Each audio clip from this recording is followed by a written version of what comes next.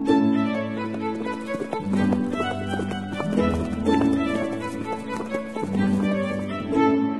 listening to Nick Luck Daily. This edition is brought to you by FitzDares, by the Racehorse Owners Association, and by Thoroughbred Racing Commentary's Global Rankings.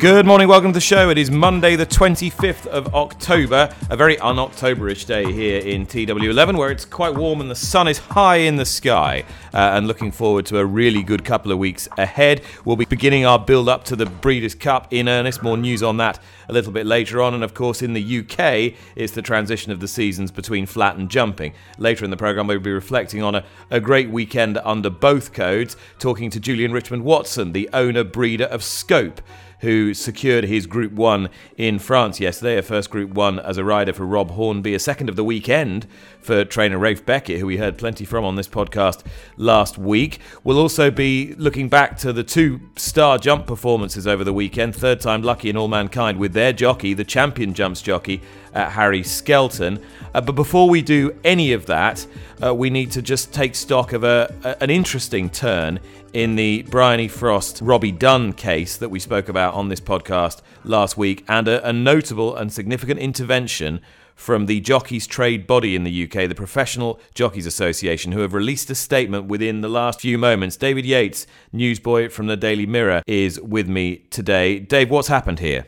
When you read through this two-page statement, there are certain phrases that just stand out as if they'd been coloured in red ink. The main one that stands out to me is, we call upon the BHA to bring this matter to an end, however unsatisfactory that is, and that concludes the bit in the statement about how a fair hearing is rendered impossible when things like this are played out in the public domain. Now, I think that statement, we bring this to bring the matter to an end, however unsatisfactory that is. Does that mean let's get this hearing done straight away, please, BHA? Let's schedule it for next week and let's not have any more shilly-shallying around? Or does it mean, well, let's scrap this particular case. Let's bring it to an end. I think that is open to interpretation. Yeah, I've sought clarification on this morning from the PJA, and they have confirmed that they want this case, this process, terminated because they believe the way that the process has continued has given no chance of a fair trial. Yeah, there's a huge difficulty with that call then, isn't there? Because on the one hand, the PJA's view that a fair hearing for Robbie Dunn is now impossible. I think lots of people will have sympathy with that view. We've had, after all, now two double-page spreads under the byline of David Walsh in the last two editions of the Sunday Times. And I said last week on the NLD that whether you think that renders a fair hearing impossible is one thing, but certainly it does prejudice the case, I think, to an extent. The difficulty, though, here is that just imagine the fallout from this if the BHA were to scrap this case. This is the headline case as far as many news desks are concerned with regard to horse racing. Now, if racing's regulator then, after months of investigation and the leaking of a report, then announces that we have decided to scrap this case, can you imagine the fallout there would be from that? On Friday, outgoing champion trainer John Gosden said on the Today programme that the BBC had a negative slant in its coverage of horse racing. Just imagine the reaction of the BBC, several of the newspapers, well, all the newspapers, let's be honest, if the BHA were to scrap this. I think it's an impossible thing for them to do. I think they've come sufficiently far with this now that that simply to close the case would be an impossibility. But I think that much as I respect the PJA, and they've obviously looked into this in serious depth and haven't made this statement on the hoof or in any way lightly. I think that the reaction to a shutting down of this case, it really would be Armageddon, as far as I can see. That the reaction towards horse racing and how it views bullying and sexism, I think that the judge and jury and the wider media would conclude that racing doesn't take it seriously at all. Yeah, in discussions I've had today, David, it's very clear to me that the PJA are very conscious, very cognizant of how their intervention could be perceived. But they are absolutely keen to stress that this is not an attempt to brush this under the carpet, nor is it an attempt to not address serious issues surrounding weighing room behaviours. Rather, it is the specifics of this case and the way that it has been played out, the way that it's been managed, the way that it's been investigated, in their view, have made it impossible for there to be a proper hearing that is fair to all parties. And they are keen to stress that however the statement might be perceived, they have the interests of all parties at heart. Nick, in no way am I suggesting that the PJA don't take this issue with 100% seriousness. They introduced the code of conduct back in May. Everything that they've done illustrates that they see this as a matter of huge importance that needs to be sorted out in both the short term and for the longer term. And I'm not in any way disputing that. My point is that what the PJA want to happen as a result of this, and what I believe would happen, i.e. the reaction from particularly news organisations who see racing as an endless font of negative stories, I think that the reaction would be very different to what the PJA would envisage. Dave, over the weekend, 4 European Group 1 races in the UK and France, and Luxembourg, the headline act, winning the Virtum Futurity as the favourite for Aidan O'Brien. Yet another winner in that race for him. Horse being talked up for the Classics next year. Is he the real deal or not? What a question.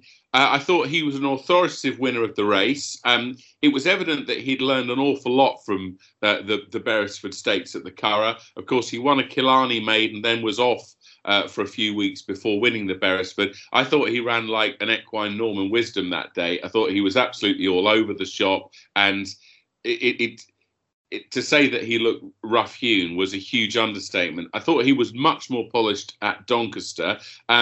In terms of he's obviously the standout 2-year-old with regard to a mile and upwards in 2022.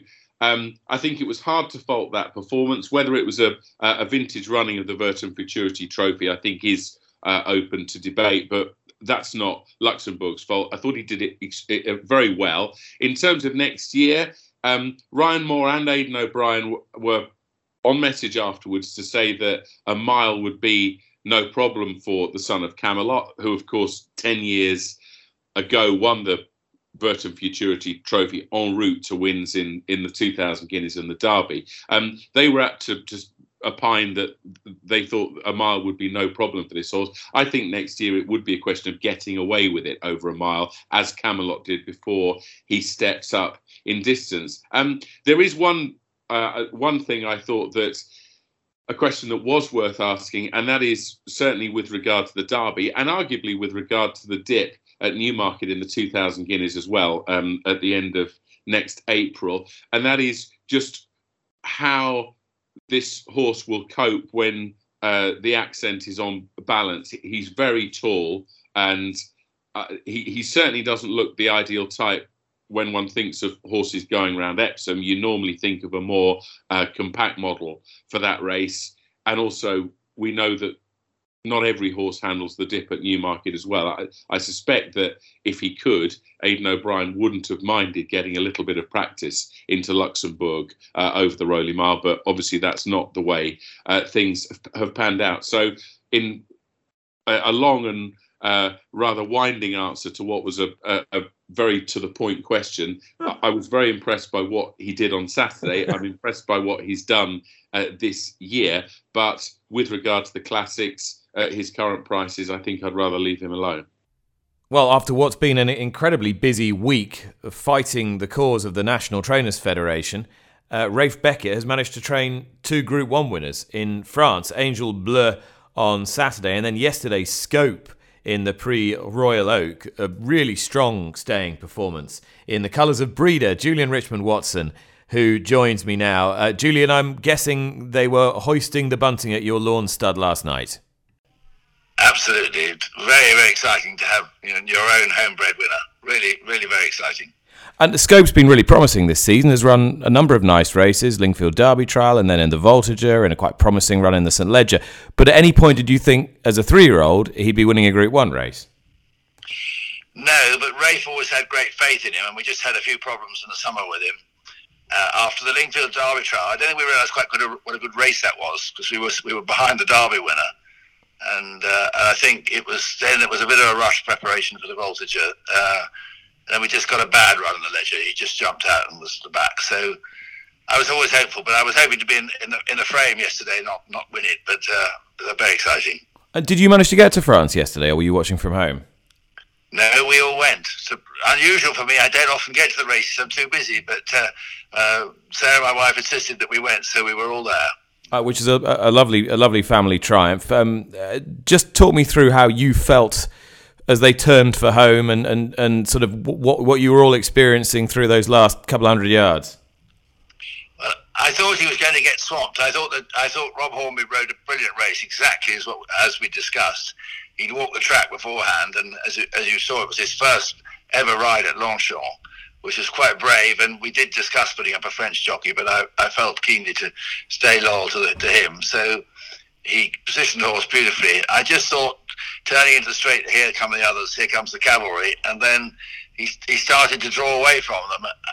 And from about 2 furlongs out, I always felt he held the second horse, and in the end he was going away from him. So it wasn't quite so desperate in the last 2 furlongs as it might have been. Given your encyclopedic knowledge of this family, which has served you so well down the years, what sort of horse do you see him as next year? I mean, the future must be incredibly bright. He's pretty sparsely furnished. I mean, if you look at him, he's undoubtedly been growing all season, and he looks like he could grow into a better frame, or into his frame better than he has already. So it's really encouraging. And every race he's run, he's always finished well. Even as a 2-year-old, he just got up on the line to beat Mojo Star, and every race he finishes. So if we can get him in the right place in the race, I'm very confident he'll finish to the other end. So that's the really exciting thought, and the whole family just keeps on improving generally. I mean, do you see him as an out-and-out stayer or not? Yes, yeah, I think he needs 2 miles. I think 2 miles will be absolutely perfect for him. Whether he gets further is anybody's guess. And from your point of view, it's the gift that keeps giving, really, because you can start having all sorts of fun with what you do with the other members of the family. What breeding plans have been changed by yesterday's success, if any?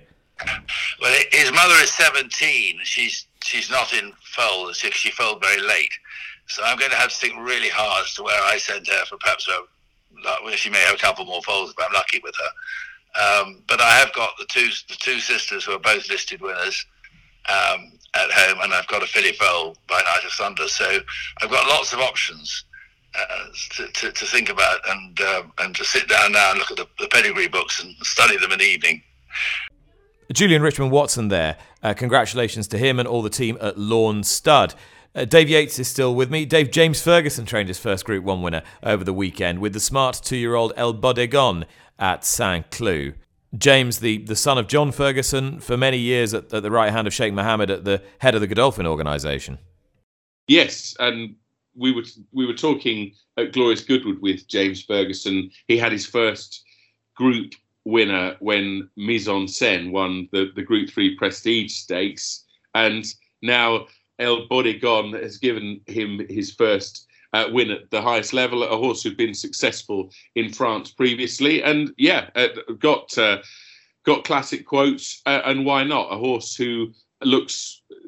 I wonder to what extent this horse will be suited by cutting the ground or even ground dependent in 2022. But it's a huge achievement for James Ferguson. He's just coming to the end of his second season or second full season with a license. His first runners were right at the end of 2019, and so again to rack up a top level victory in that time is something to be very proud of. And his mise en scène will head to the Breeders' Cup Juvenile Fillies Turf, and I think she'd have a pretty good chance as well. Just a quick line, Dave. I know you've been collecting Aidan O'Brien Breeders' Cup runners. What have you got in your basket so far? Yeah, I mean, the main thing really was that Love is over the temperature that she had that ruled her out of the Arc. Aidan said that he was initially aiming her at the Champion Stakes after she couldn't run in Paris, but that her blood showed that she had the temperature, therefore was not 100% over it. He said that modern methods these days allow one to progress a horse through a condition like that much more quickly than was the case previously, and that she was really the headline act. She's going to have entries in both the filly and mare turf and the turf. Ballydoyle have got a clutch of entries for the turf, including Bolshoi Ballet, Broome, and Japan and Mogul. But he said that it was possible that she could still go to the turf, Love, because it's worth an awful lot of money. He added that Broome and Japan would go on to the Japan Cup after they've run at Del Mar. I think the main bits of the other were that Order of Australia would defend his title in the mile, where he'd be accompanied by Mother Earth. And just a footnote on that, Joseph O'Brien, who of course has trained and ridden Breeders' Cup winners, said to me yesterday when reflecting on the victory of State of Rest in the Cox Plate over the weekend, what another remarkable training performance that was, that he could have Thundering Nights and Thunder Moon going to Del Mar, and they'll make a decision on that today for the filly and mare turf and the mile respectively. And Tiona, just to confirm, Roger Varian suggested that it would be either the turf or the filly and mare turf for her. So all those bits of the Breeders' Cup jigsaw falling into place. Right, we'll take a 90-degree turn now, talk about the jumping over the weekend. With due respect to Cheltenham, the star performance came at Aintree yesterday. All Mankind in the colours of the Gredley family, winning for Dan and Harry Skelton. Champion jockey Harry Skelton also had the privilege of riding third time lucky to affluent success in the big 2-mile novice chase at Cheltenham on Friday, which elicited some serious superlatives. I've been catching up with the rider and asked him first of all about All Mankind and his love for that tenacious horse. He's just such a tough horse, He doesn't really fit into the rule book of a racehorse. He does it all sort of very differently. He came to us very keen off the flat, and he's not over big, but he's just got a massive heart, and he tries really hard. Yeah. Now, what has gone into turning him into the horse that he is? What kind of work at home has gone into making him into a top class steeplechaser? Well, the main first got him was about trying to just settle him down. He just wanted to do everything as fast as he could. We just did a lot on our round gallop on a deep stand. Just taught him to just sort of try and relax and just breathe, and then jumping. With jumping, he so fast as obstacles are with. It made it so difficult for himself, but he's taught himself really. Very, very accurate. The speed was at fences sort of as a novice, and hurdles as a juvenile was faster than any horse would probably want to go at one. So he's taught himself to be very quick and very clever. So he's a naturally intelligent horse. That's what you're saying. Oh yeah, very much so. And now at home, he's a lot more relaxed. Even at home before he'd go on the gallop, he'd never turn a hair. Anyone could ride him to gallop, but the more he did, the keener he got, and But now he's settling, settled right down. Everything you ask, you could bring him out any morning and ask him to do any sort of work. He'd do it. He'd eat up every night, never leave a nut. He's just tough. Right, you are the reigning champion jockey. You also rode the two most impressive winners at the weekend, him and Third Time Lucky. What next for Third Time Lucky? You look brilliant at Cheltenham. Go back to the Paddy Power meeting for a 2 mile novice chase, then to the Henry VIII, and then, probably the spring, with mine then. He looked very good. Did he feel as good as he looked? When I looked round after 3 out, basically, I just knew I had to get over the last 2. I was basically pulling him up from turning in, just making sure I got over the last 2. But for the last 2.5 furlongs, I basically just slowed him down. What are you most looking forward to over the next few days? Chambler's going really well at home, done loads of work. We'll be looking forward now to the Charlie Hall with him, and then on to the Power Protectorate. So very lucky, got some good ones to go with. Harry Skelton, the Skeltons are out of the blocks fast, from one current champion jockey to a former champion jockey under a different code. Sylvester de Souza, former champion flat jockey in the UK, has ended his association, or his association has been ended, whichever way you look at it, amicably apparently, with the King Power Racing organisation. Dave, was that a surprise to you? Did you see it coming? When we talk about a parting of the ways between a jockey and a trainer, or a jockey and an owner, I think that the obvious or the instinctive inference to make is that the trainer or the owner isn't particularly happy with the jockey's work, and I'm not sure that that's an inference that I would draw in this case. If you look at the number of trainers that King Power Racing have on their roster for 2021, I counted 13. Andrew Balding, Sir Michael Stout, Tim Easterby, Richard Hannon, Roger Varian, Rafe Beckett, Ed Walker, Kevin Ryan, Carl Burke, James Fanshawe, Tom Dascombe, and then there are 2 more in Ireland.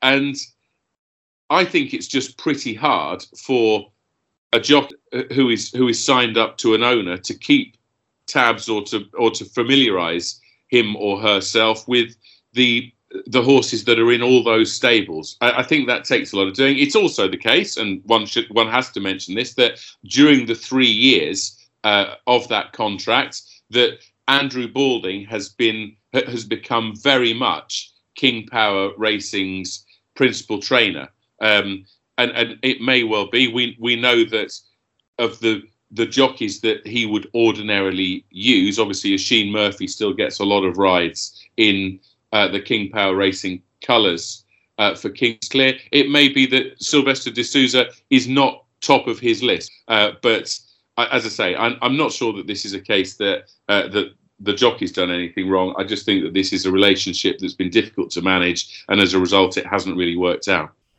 So it's a week since Josh Moore had another really nasty fall at Plumpton and incurred some pretty significant injuries which require surgery. He still hasn't been operated on, and it's been put back several times. Josh's mum, Jane, contacted me yesterday and joins me now. Jane, first of all, how are Josh's spirits? It must have been a very, very difficult and frustrating week for him. Yeah, he's feeling pretty low, to be quite honest, but he's managing. He was able actually to have a visit from his little boy yesterday, which really lifted his spirits.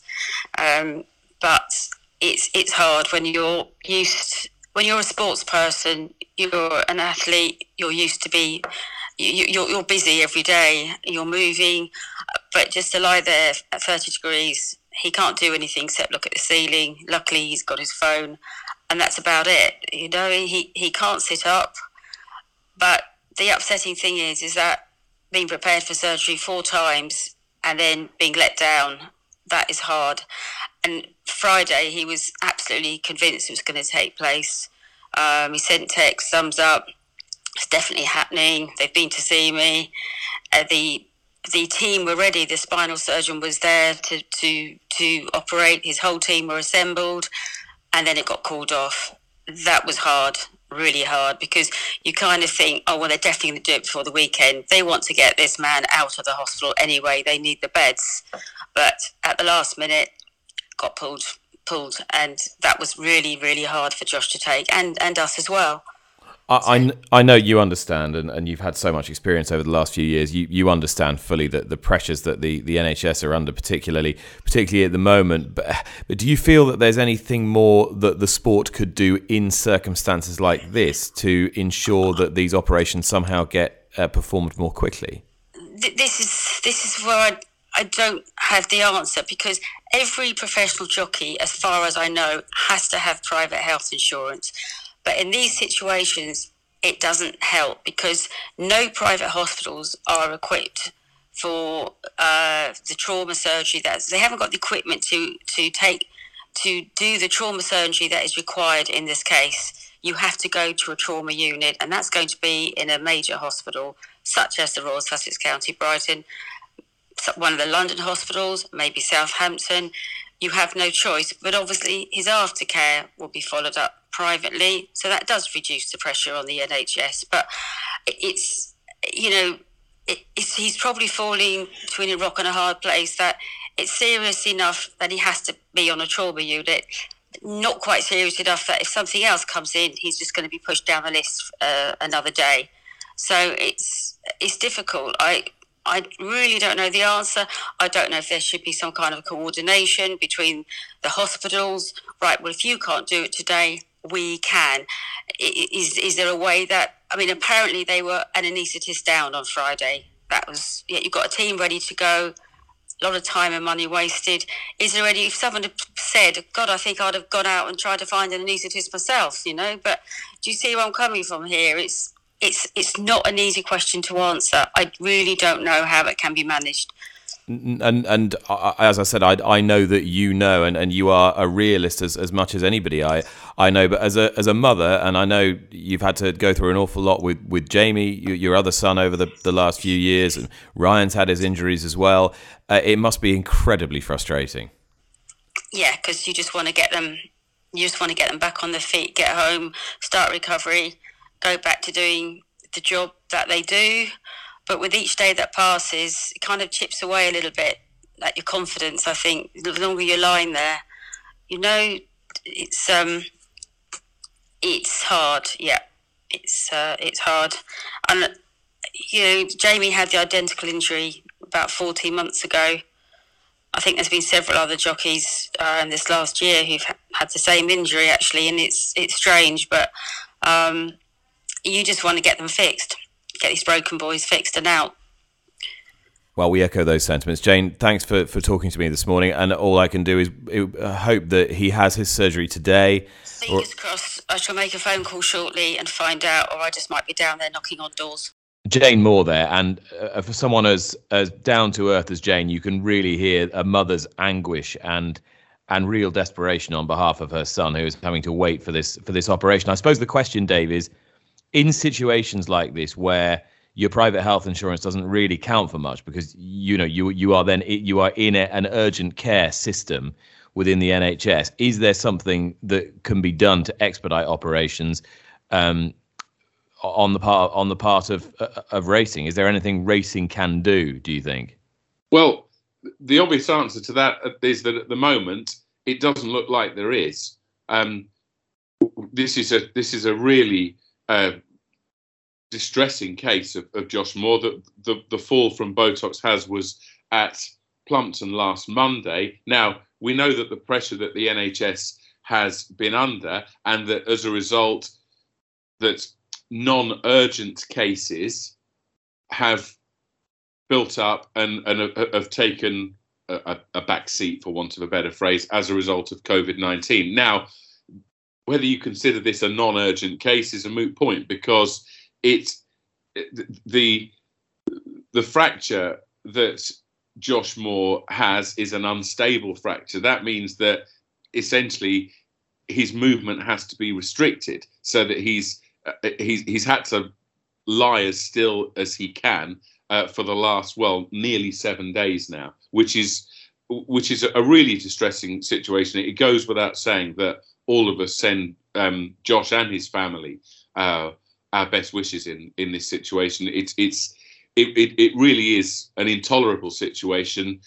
But in answer to your question, at the moment, it doesn't look as though racing has a a mechanism in place whereby a situation like this could have been avoided, and Josh Moore would have received treatment earlier than he has, as Jamie said over the weekend. By the time we get to Monday, it's a week whereby his movement has been restricted to the extent that it has, and that's obviously that's an unthinkable situation. Which means that his recovery will be slower, and the vicious circle continues. So hopefully, I'm just hoping he can have this operation today, and maybe somebody steps forward with an idea as to how this could be avoided for elite athletes in future. David, just remains for me to ask you for a tip for today. Yeah, we're going to Newcastle for the 7:00 race and Glorious Rio, a 4-year-old trained by Stella Barkley, 3 from 3 over 5 furlongs at Gosforth Park, sank in the mud at Pontefract a week ago, but I hope can put matters to right as he returns to his favourite hunting ground. Number 5 in the 7:00 race at Newcastle, Glorious Rio. Dave, thank you very much. Thank you very much for listening. We'll see you again tomorrow. That was Monday, October the 25th. Bye-bye.